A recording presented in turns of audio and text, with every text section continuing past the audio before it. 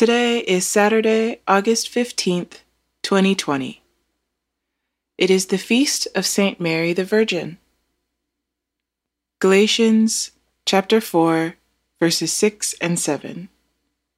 And because you are children, God has sent the Spirit of His Son into our hearts, crying, Abba, Father!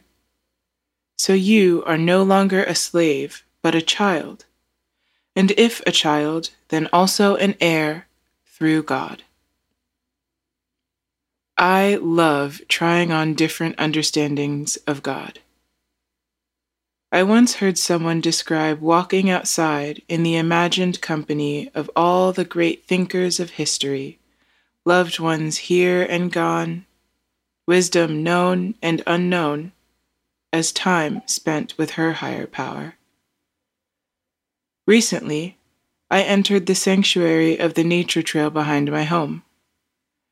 I stepped onto the trail and went on autopilot, singing thanks and praise to the heavens. A little way down the path, I stopped in my tracks. I could not be in relationship with a being in the heavens.